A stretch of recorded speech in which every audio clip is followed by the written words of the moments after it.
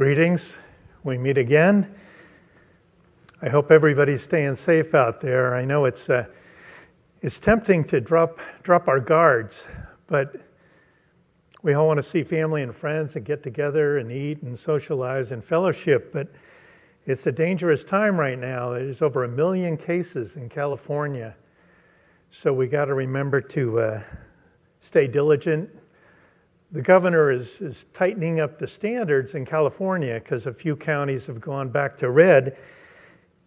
And even he was caught about 10 days ago. He went to a party in Napa where there were more than 3 families, and he violated his own protocol. It was a wedding party, and he ate, or birthday party. And he said later, yeah, I shouldn't have went. So it's tempting. Even he is having a hard time following. But let's stay safe. And let's just open in a word of prayer. Lord, we thank you now for this technology that we can fellowship and share your word, even though it's with the social distancing. We still can all get together on the TV and the devices. And I just pray that you would bless this word tonight. I lift up a special prayer for the Ackle family tonight in this very tough time. Pray that you would just comfort them. And I ask this in your name. Amen. You know, Taylor just sang, "Even though I walk through the darkest valley, I will fear no evil, for you are with me. Your rod and your staff, they comfort me." And another psalm says, "With you at my right hand, I will not be shaken."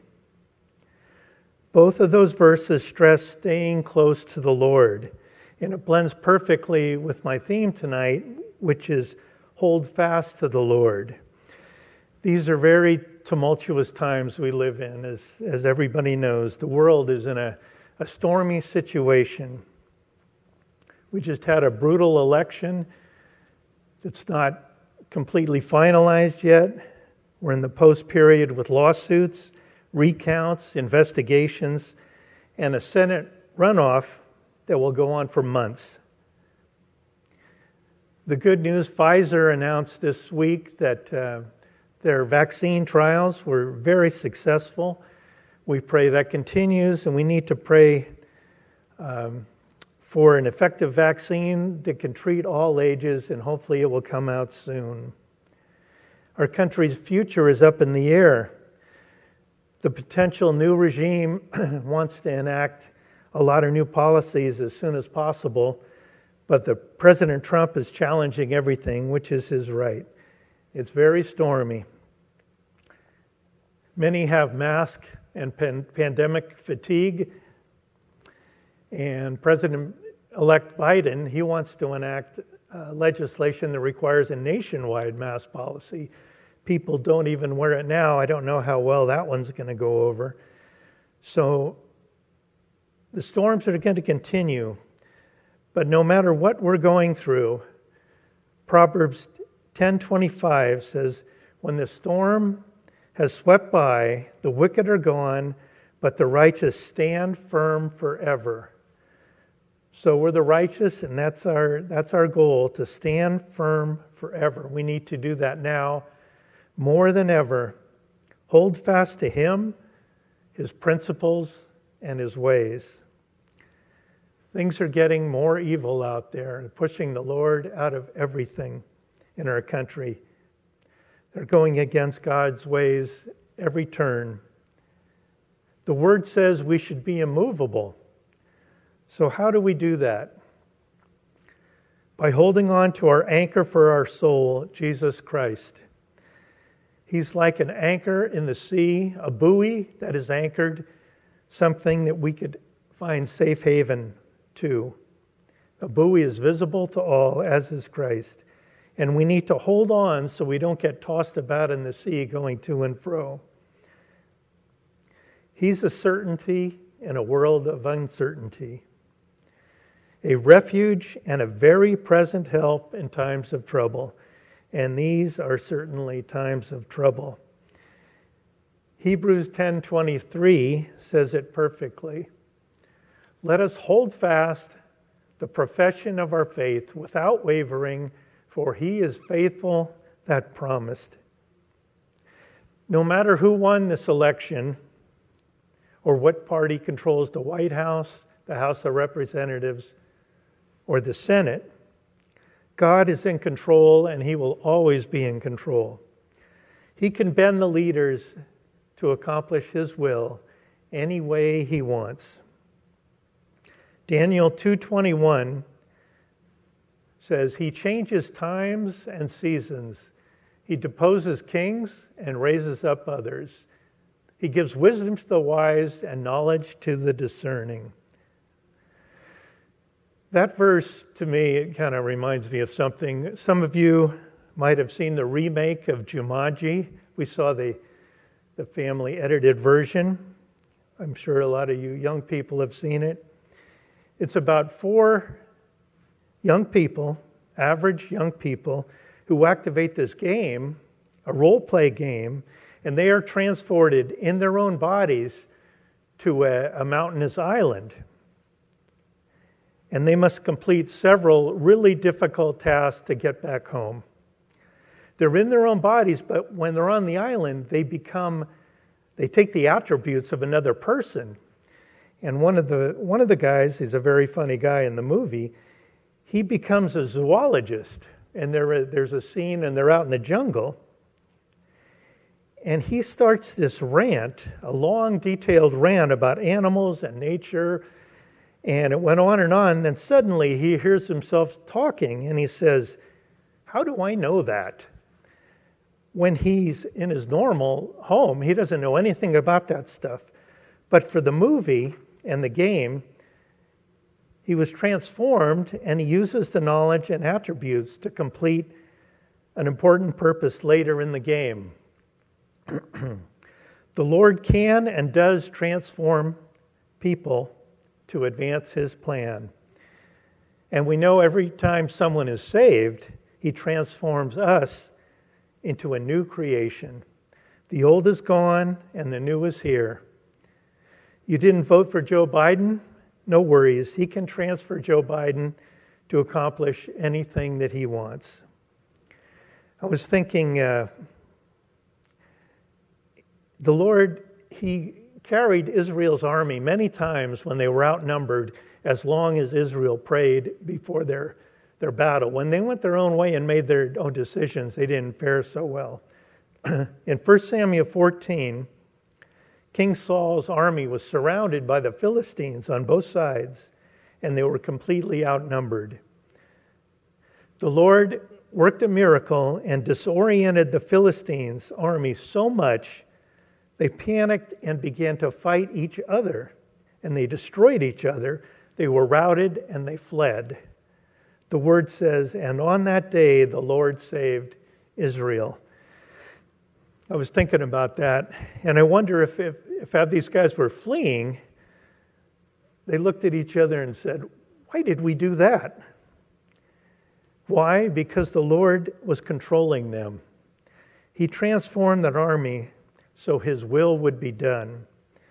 If it's the Lord's will to win a battle, the enemy has no chance, regardless of their size or strength. Look how He used King Cyrus.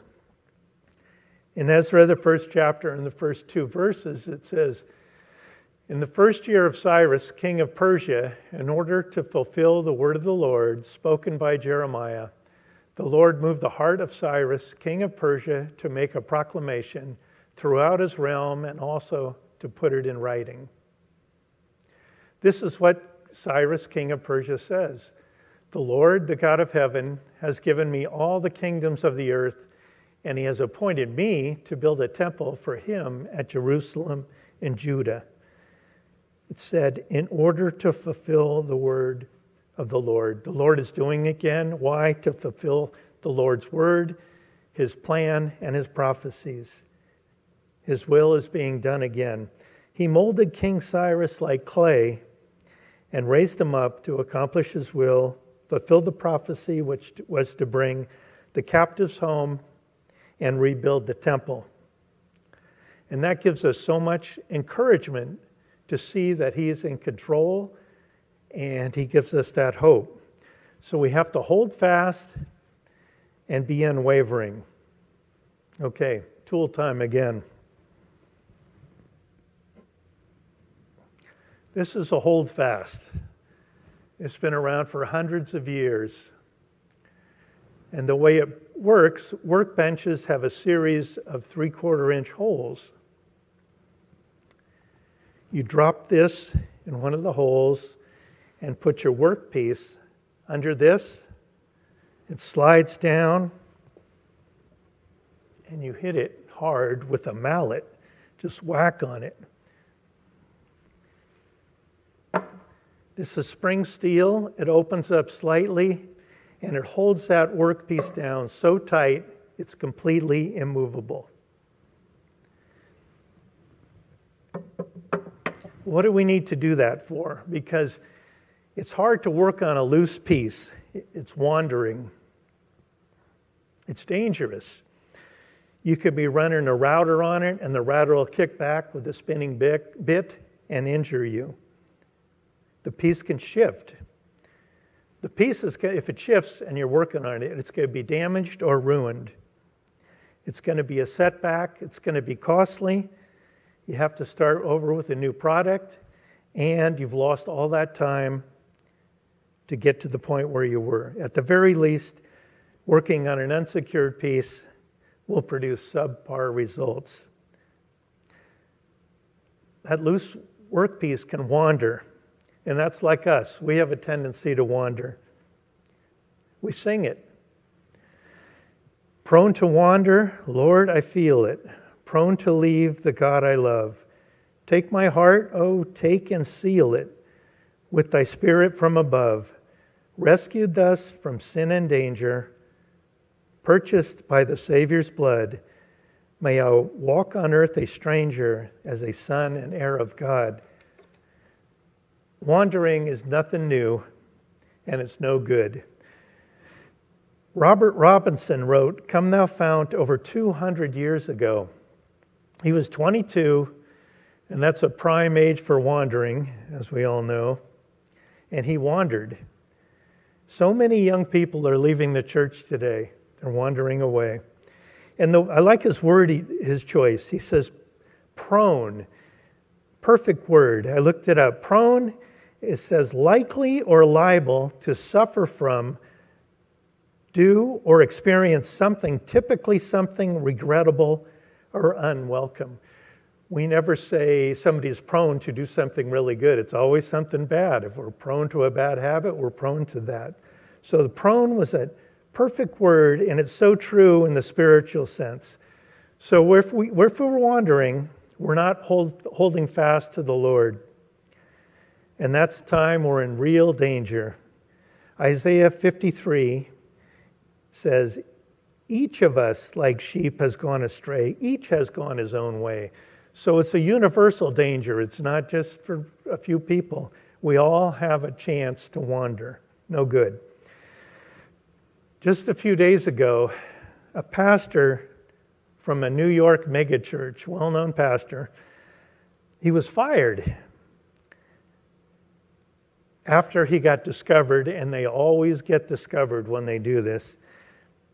He confessed that he had wandered away from his marriage vows and he was not loyal to his wife. Very sad. Here he's preaching to people and then he acts like that. It's very sad. It does damage to the church. In Numbers 32, the Lord says, if you sin against the Lord, you can be sure that your sins will find you out. It does so much damage to wander. That's why the Word says so much about it. And I'm just going to go over a couple passages about wandering. In Jeremiah 15:19, it says, therefore, this is what the Lord says to Jeremiah here. If you repent, I will restore you that you may serve me. If you utter worthy, not worthless words, you will be my spokesman. Let this people turn to you, but you must not turn to them. So the key to that is the people had turned. So he says those people should turn back to you, to the Lord, and not you don't turn to them. We're to separate from them, not join them. They're supposed to join us. Believers must never adopt non-believers' values. The non-believers must adopt Christ's value. So if you're wandering, it's time for a little R&R. And that is not rest and relaxation. It's repent and return. In Psalm 119, David, no stranger to wandering, he had the wandering eye himself, and that had horrible consequences that resulted from his sin. He pleaded to the Lord in Psalm 119, "Do not let me wander from your commandments." Caught wanderers always pay a steep price, and they usually take other people down with them.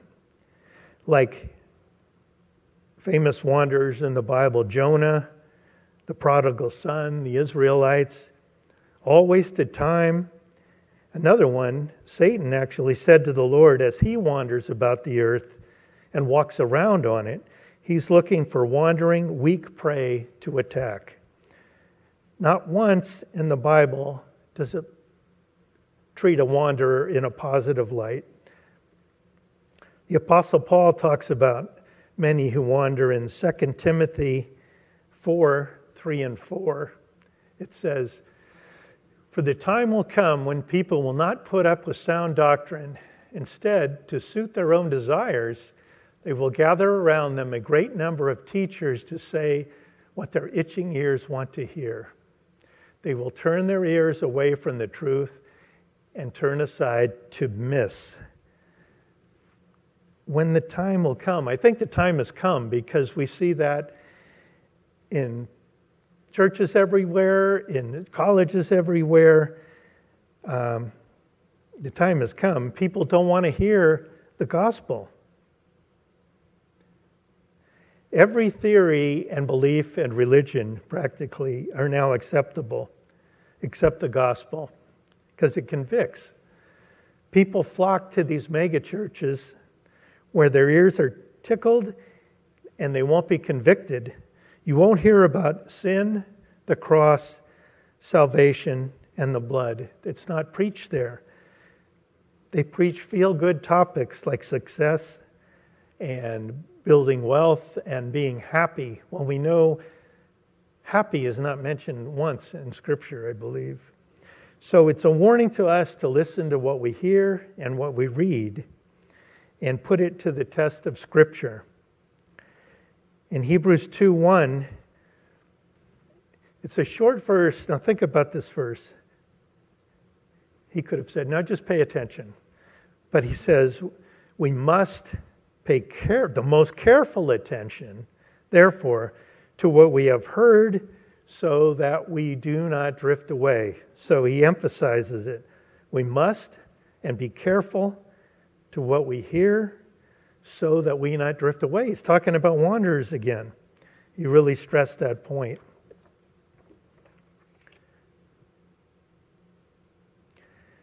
Solomon, very wise man, as we know, in Proverbs 17:24, he says, "A discerning person keeps wisdom in view, but a fool's eyes wander to the ends of the earth." There we go again with those eyes. David had wandering eyes, and he warns us not to let our eyes wander, to stay focused on the Lord. It can get us in a lot of trouble, that wandering eyes.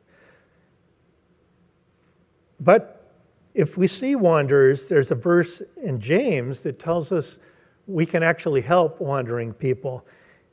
In James 5:19, it says, "My brothers and sisters, if one of you should wander from the truth and someone should bring that person back, remember this, whoever turns a sinner from the error of their way will save them from death and will cover over a multitude of sins."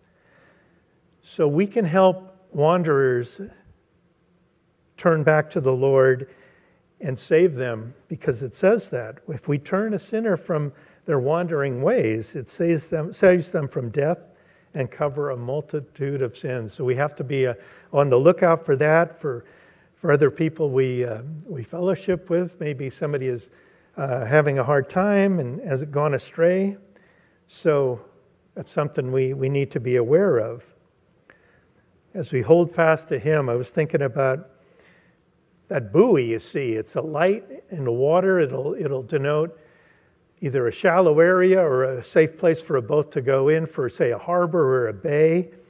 And we want to just latch onto that thing. The Lord is like a buoy in the water, and that buoy does not move.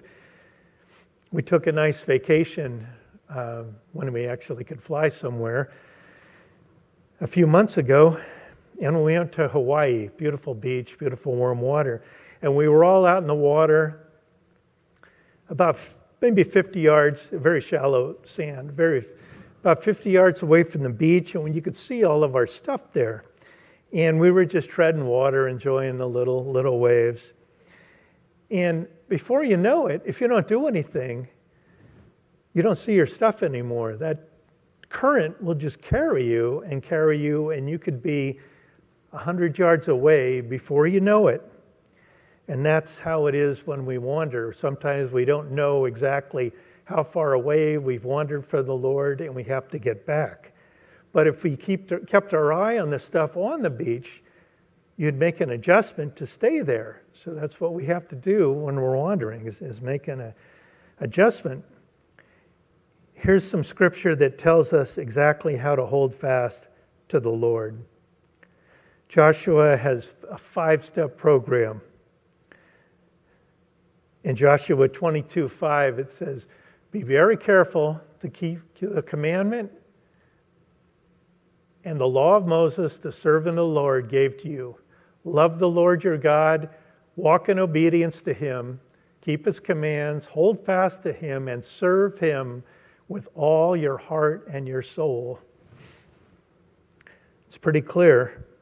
Five commands there. And I'm going to be showing my age here, which is a problem. It's getting older all the time. And this is for my grandkids, if they're watching, Sydney, Colin, and Ethan, because once in a while they accuse me of having fake news. But this is not fake news. I remember this. I remember when I was a kid, I would go with my dad, we'd take the car to a service station, Chevron station. He worked for Chevron, and we would fill up the car. And it was totally different in those days. My dad would remain in the car, somebody would come out, you would tell him how much fuel you want. The attendant would fill up the vehicle. He would wash the windshield and your side mirrors. He would pop the hood, check the oil, I remember that, with the dipstick, and then they had a rag and they would take the radiator cap off to see if the radiator needed any water. That was called full service, and that's what the Lord demands, is full service. Nowadays, it's called self-serve. You have to do everything for yourself, which is basically no service. The Lord doesn't want any self-serving Christians. The Lord wants only those doing full service for Him. And Paul continues in 2 Thessalonians 2:15, more specific things, short verses, but very specific, because he knew it was such a danger. He just didn't have by the way, be careful. It's very specific, because he knows who has wandered away at the time. He says, "So then, brothers and sisters, stand firm and hold fast to the teachings we passed on you, whether by word of mouth or by letter." And now he throws in addition to what Joshua said, he says, hold fast to the teachings and listen and hear and apply the word, whether you heard it or read it. So that's like 5 things he says to do. Sometimes we can sit out there in these seats and our mind is just in a whole nother situation. But he says concentrate, listen, not just listen, but hear and apply it and remember it and use it. and not just in one ear and out the other. Speaking of the way the Lord talks to us, in 1 Kings 19, the Lord is speaking to Elijah, and it said he spoke in a still small voice. Some translations call it a whisper. And we hear that whisper sometimes when we read the word. We get convicted and it goes to our heart. That would be that still small whisper. It nudges us, which is good. But he doesn't always speak to us in a whisper. If I have that woods under here, if I give this just a lightweight tap and it wanders away, I have to lift this, reposition it, and give it a sturdy blow to make it secure. Christ does that at times to us when we wander and get off track. He gives us that mallet blow to get us on track, which is what we need sometimes. Taylor today didn't sing, "Thy still small voice comforts me." She sang, "Thy rod and staff comfort me." That rod can hurt. And that staff, as you know, has a hook on it, and the shepherd would hook that sheep that's went astray and yank it back. So those are two implements that could be painful and jarring, but David says they comfort me, and it's comforting that the Lord will take measures to draw us back to Him and keep us near Him and not just let us wander away. Remember that one sheep that was lost out of the 100? He wanted that one sheep to come back. And when we finish working on all these things that we're holding fast, you're going to end up with something that can be useful, a cabinet or a door or whatever you're making. Just as He is not finished working on us yet. We are His workmanship, and He's going to keep working on us. There is no finished product. He's going to keep working on us till the very end, the rapture, so we can continue to serve His greater purpose, not ours. And sticking to the tool concept, sometimes I have to use two of those things to hold that workpiece down, or else one corner will be loose. So you use two and hold it down, allows you to continue working. It's like us. We're a small body of believers in the family of God working on a mission and a ministry. And if one of us, if we have everybody holding fast and doing it, great. But if somebody doesn't do their ministry or their mission, it's going to get weak. We're going to have a problem. And then somebody else has to do two, or somebody else has to be assigned that ministry. And we can't get so thin that one person has to do, it won't be efficient if one person has to do everything. So we all want to pitch in and hold fast to the Lord. And saving this piece for last. When I put that workpiece down, I put this piece on top of it. And then the holdfast attaches to this. And then you hit it with the mallet, and the mallet depresses this, scars it, damages it, and every time you have to move it, you go through the same process. So it's getting more and more abused as you go through the day working on this, and this thing gives itself completely up. It's called a sacrificial workpiece, and you have to get another one because this one will break and wear out. It gives us its all. Where have you heard that before?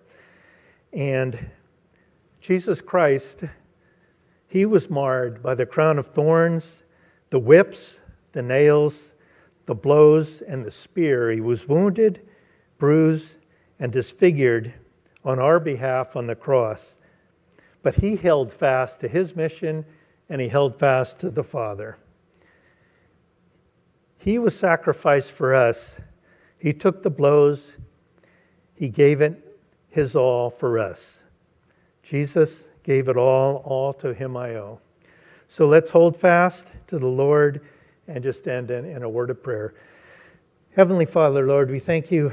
We thank you so much for your word that we could dig into and get some nuggets on how we could best hold fast to you, because you are the buoy in our storm, Lord. I pray now for our country, as so many are ill with the virus. We pray for the vaccine development. We pray for a calm settlement of all these lawsuits, that we could have a new president at the proper time, and we know that you will use him to complete your will, Lord. And we thank you this week. We got some rain, and that was a blessing, Lord. We need that. It's a parched land. And we just pray for everyone, the family of God, all of our relatives too, and we just pray this in Jesus' name. Amen.